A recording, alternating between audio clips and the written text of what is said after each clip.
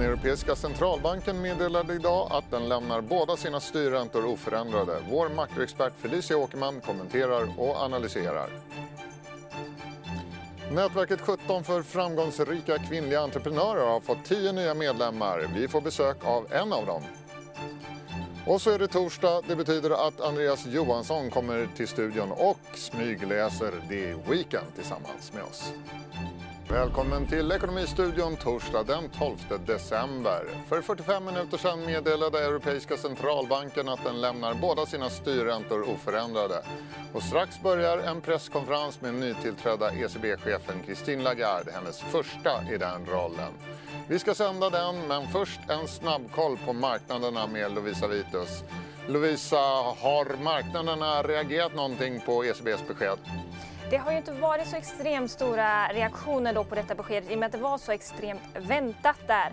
Men så det jag kan säga är väl att till större del så är de ledande Europabörserna lite neråt helt enkelt. Förutom då Londonbörsen som istället då pekar lite grann upp. Men det kan ju också ha att göra med dagens val där i landet. Men i alla fall, vi får se det. Och valutan, vad gäller den, det rör sig inte så mycket på valutafronten heller. Ja, men i väntan på detta då så tänker jag att i väntan på just Lagardes då talar så tänker jag att vi ska dra lite OMX30 här, hur vinnare och förlorarna ser ut idag. Och då är det så att Swedish Match här i topp och istället i botten här så har vi Electrolux helt enkelt. Och sedan så har vi också haft under stora delar Autoliv som har varit på toppen här och det är då efter att de har fått en höjd rekommendation. Men ja, som sagt, vi ska ju alldeles strax få en liten stund här med Lagarde så att jag tänker att vi går tillbaka helt enkelt till dig Jon i studion. Tack för det Lovisa. Ja, det var alltså 45 minuter sedan 13.45 som ECB punktligt sände ut sitt räntebesked den här gången. Och man lämnar alltså styrräntan oförändrad på 0% och depositräntan, den viktiga depositräntan, den sänktes till, den lämnades också oförändrad på minus 0,5%. Då ser vi Christine Lagarde som marscherar in till sin första presskonferens som ECB-chef och vi går över till Frankfurt för att höra vad hon har att säga.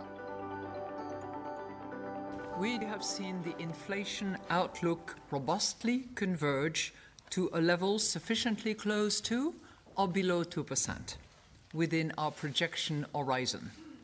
And such convergence has been consistently reflected in underlying inflation dynamics.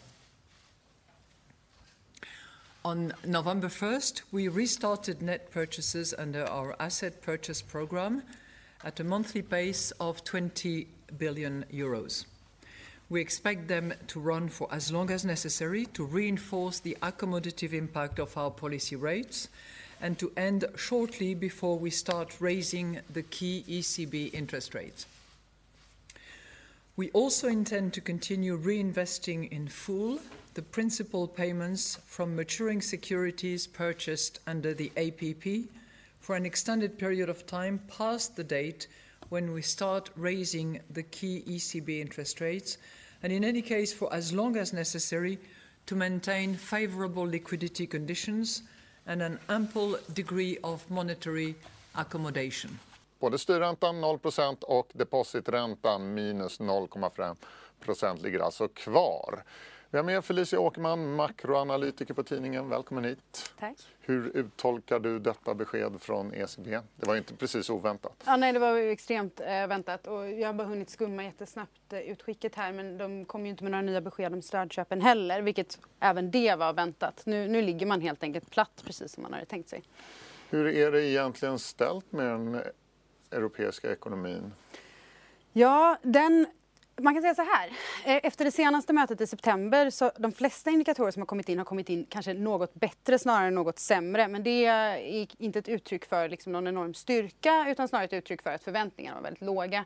I den mån som ekonomin faktiskt har gått något bättre så har det varit mindre förbättringar gentemot prognos och fortfarande låga utfall.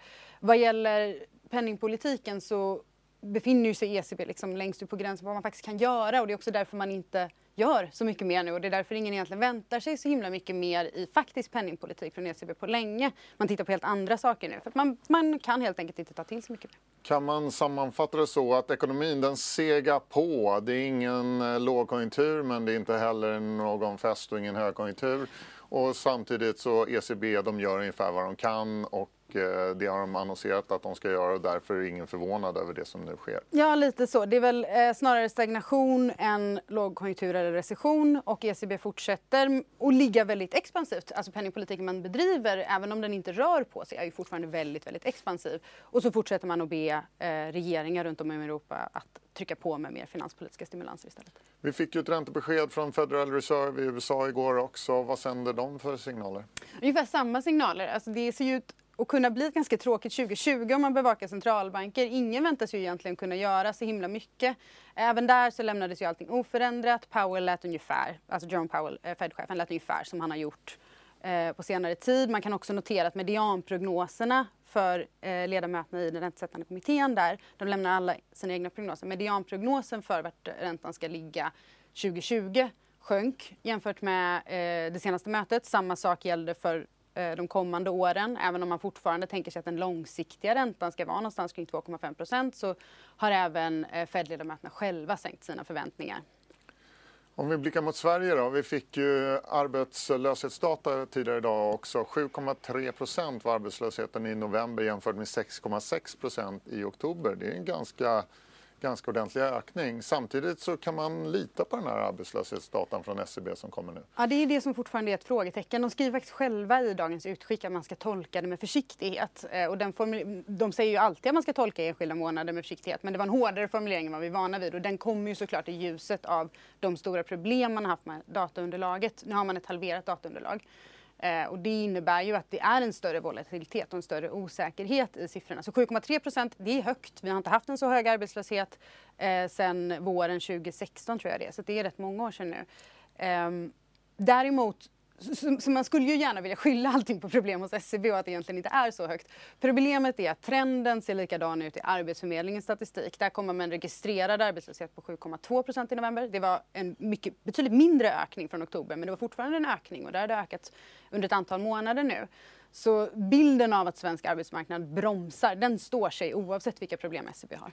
Påverkar det här då Riksbanken som ju kommer med räntebesked nästa vecka? De har sagt i princip uttalat att de kommer att höja räntan till 0%. Men får det här dem på andra tankar tror du, den här ganska höga arbetslösheten? Nej, alltså på kort sikt så påverkar det inte alls tror jag. På lång sikt eller längre sikt, under nästa år till exempel, vilket håll arbetsmarknaden går då, det är klart att det bör ha en påverkan på hur Riksbanken agerar. Men på kort sikt så de har lite surrat sig vid masten med den här höjningen nu. De vill väldigt gärna höja och de kan också peka på att sysselsättningen, den sjunker inte. Sysselsättningen ökade faktiskt något i novembermätningen. Det var ingen stor ökning, men det var en ökning. Så de kan titta på det istället och säga att vi har fortfarande täckning för att ta oss upp till nollränta på det här. Du sa nyss att 2020 kan bli ett ganska tråkigt år i Europa och också ute i världen. Blir det här hemma i Sverige också? Jag tror ju inte att Riksbanken har någon anledning att skruva upp sin räntebana något vidare. Så att jag tror att det kommer nog vara inte så himla kul att bevaka centralbanker. Inte som det här året har varit. Det här året har ju varit väldigt spännande. Vi har fått vänja oss vid snabba svängningar och omläggningar av penningpolitiken. Som det ser ut just nu så ska det till något ganska extraordinärt för att vi ska få så himla mycket spänning på den sidan av ekonomin. Så du och andra makroanalytiker, ni får sitta sysslolösa under nästa år kanske? Det finns massa annat att kolla på. Finanspolitiken, oljan, allting. Ja. Och kanske hålla ett öga på SCB och deras arbetslöshetsstatistik också. Exakt. Tack så mycket Felicia Åkerman för att du kom hit. Tack. 17-nätverket för framgångsrika kvinnliga entreprenörer har valt in 10 nya medlemmar. En av dem är Katarina Lundbäck, grundare av Alaska Film som är produktionsbolag för tv och film. Välkommen hit. Tackar. Alaska Film har producerat flera kända tv-serier, bland annat Efterlyst. Varför grundade du det här bolaget? Alltså jag har jobbat som tv-producent länge i branschen och jag kom till en punkt där jag kände så här, men nu har jag varit anställd och gjort det här i ett annat bolag. Nu är det dags att testa sina egna vingar och prova att göra det här i egen låda. Och på den vägen är det. Då bestämde jag mig helt enkelt för att jag försöker. Går det så går det. Varför ville du inte vara kvar som anställd? Jag vet inte, jag kommer från en entreprenörsfamilj där det alltid har låtit så här, jaha, är du fortfarande anställd? Så att det har liksom funnits i mig alltid att man driver ju sitt eget företag. Och när tog du det här steget? Det var 2017. Och vad omsätter ni nu? Nu omsätter vi här då i fjol 80 miljoner lite drygt. Och det är också ett krav för att man ska få vara med i nätverket, inte sant? Ja, 50 miljoner 50 miljoner måste man omsätta. Tjänar ni pengar också? Ja, det gör vi. Det måste man göra. Och det kan ju ibland så här upplevas att man bygger bolag för att tjäna pengar. Det är ju inte så, men är man ett independentbolag som måste och inte har en stor koncern eller internationell ägare som kan pytsa in om det går åt skogen liksom, så får man ju problem. Och därför är det viktigt att man ser till att man tjänar pengar också. Mediemarknaden och kanske tv-marknaden i synnerhet är ju stadd under snabb förändring. Det kommer nya streamingtjänster. Hur påverkar det er marknad? Ja, där har vi till skillnad från kanalerna ett bättre läge eftersom vi producerar innehåll. Så ger ju det här egentligen oss bara fler kunder och fler möjligheter. Så att jag ser positivt på det. Jag tycker det är roligt. Du ser det inte som något hot det här? Nej, med absolut att linjär inte. tv försvinner och sådär? Nej. Våra program och vårt innehåll det funkar på alla plattformar. Och vi kan också väldigt lätt modifiera så att det passar. Så att jag ser väldigt positivt på det. Det ger oss som sagt fler möjligheter att sälja bra innehåll. Och det här bråket nu mellan Comhem och TV4, påverkar det streamingen tror du? Streamingtjänsternas framväxt eller påverkar det er?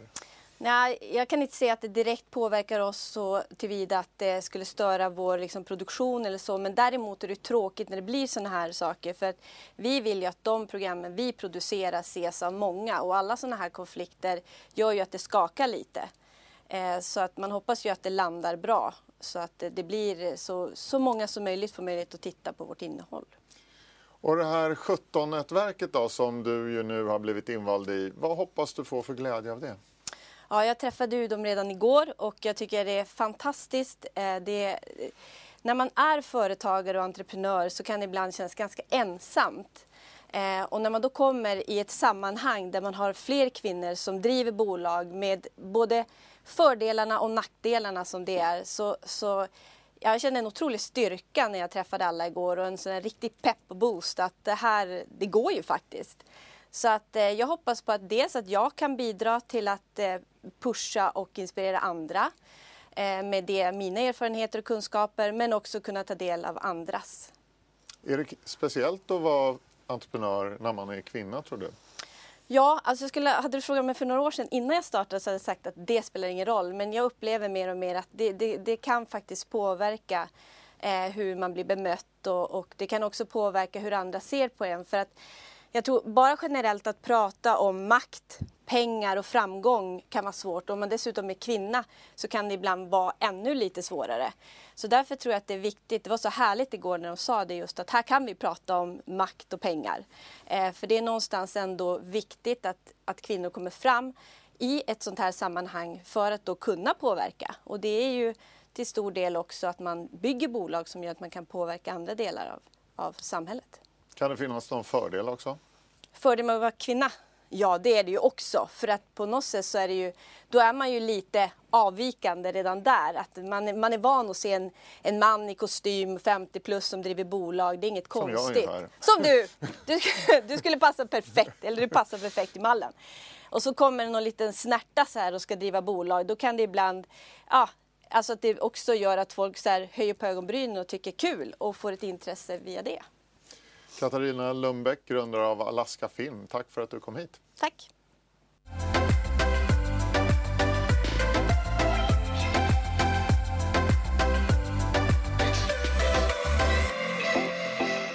Då har jag fått sällskap i studion av Andreas Johansson, redaktör för The Weekend. Och den här veckan bjuder ni på Nyamko Sabuni. Ja, det stämmer Jon. Vi har följt med Nyamko Sabuni på Liberalernas landsmöte och hängt med bakom kulisserna och pratat med henne om uppväxten, det politiska spelet och hur det ska gå i valet 2022.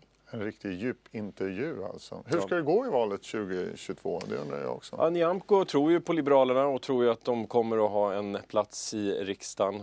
Så att, hon tror att hon lyfter dem över spärren. Ja, precis. Bra.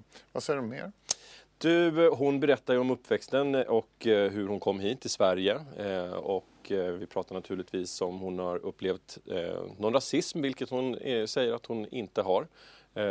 Så att, men en personlig intervju av reportern Johanna Saldert och fina bilder av fotograf Josefin Stenersen. Och hon tycker alltså att Sverige är ett ganska inkluderande land, eller? Ja, precis. Låter ju härligt. Ja. Du, ost handlar också om. Det gör det. Närmare bestämt Boxholmsost. Ja, Boxholmsost. Ja. Denna fantastiska ost som Varför skriver ni om tillverkas den? i Boxholm. Jo, Boxholm är ju en klassisk ost som tillverkas i den lilla gamla bruksorten Boxholm i Östergötland. Och i somras så blev det känt att mejeriet skulle läggas ner och man ska börja tillverka Boxholmsost i Jämtland istället. Det här upprörde Sven Otto Littorin som facebookade om detta, varpå en folkrörelse föddes i Kan man landet. flytta ett varumärke med ett namn som är så förknippad till en geografisk ort? Många i Boxholm hävdar att man inte Kan man kan flytta det. Ramlösa till Loka till exempel utan att det förlorar sin Ja, det är ju identitet? Det är ju de som tycker att man kan det. Kanske inte just switcha Loka och Ramlösa, men att tillverka Boxholmsost på annan ort. Men de tester som har provsmakats på mejeriet nere i Boxholm är inte så övertygande. Spännande. Och vi har en helg som stundar. Ja, vi har ju det, Jon. Vad ska jag ägna den åt, tycker Tycker du ska gå på julmarknad? Vad trevligt. Har du något speciellt bra förslag? Gamla stans julmarknad. Gamla stans julmarknad. Ljuvligt. Vad ska du själv göra? Har du köpt julklappar än? Nej, ingenting. Jag har köpt. Tänker du köpa några? Tänker hämta hem en gran imorgon. Okej. Du, man undrar ju, köper du dina julklappar på nätet? Du som är en sån modern person. Jag vet inte var du fick det därifrån. Särskilt modern känner jag mig inte. Och jag tror att det är för sent att handla på nätet nu, eller? Ja, kanske. Jag har beställt något, det har inte kommit än. Så jag kanske får gå och köpa något i butiken istället. Det kan jag göra i helgen. Det kan du göra här igen. Tack för att du kom hit, Andreas Johansson. Tack, Jon. Vi har kommit till sista raden och där handlar det om glass i riktigt stora lass. Det schweiziska konglomeratet Nestlé säljer sin amerikanska glassverksamhet som inkluderar Häagen-Dazs. Köpare är riskkapitalbolaget PAI Partners och på prislappen står det $4 miljarder. PAIs glassenhet Froneri hoppas nu utmana världens ledande glasstillverkare Unilever med bland annat varumärkena Ben & Jerry's och Magnum. Affären beräknas ge Froneri 10% av marknaden jämfört med Unilever som har 18%. Ekonomistudion torsdag är slut. Vi är tillbaka imorgon igen 14.30. Tack för idag. Hej då!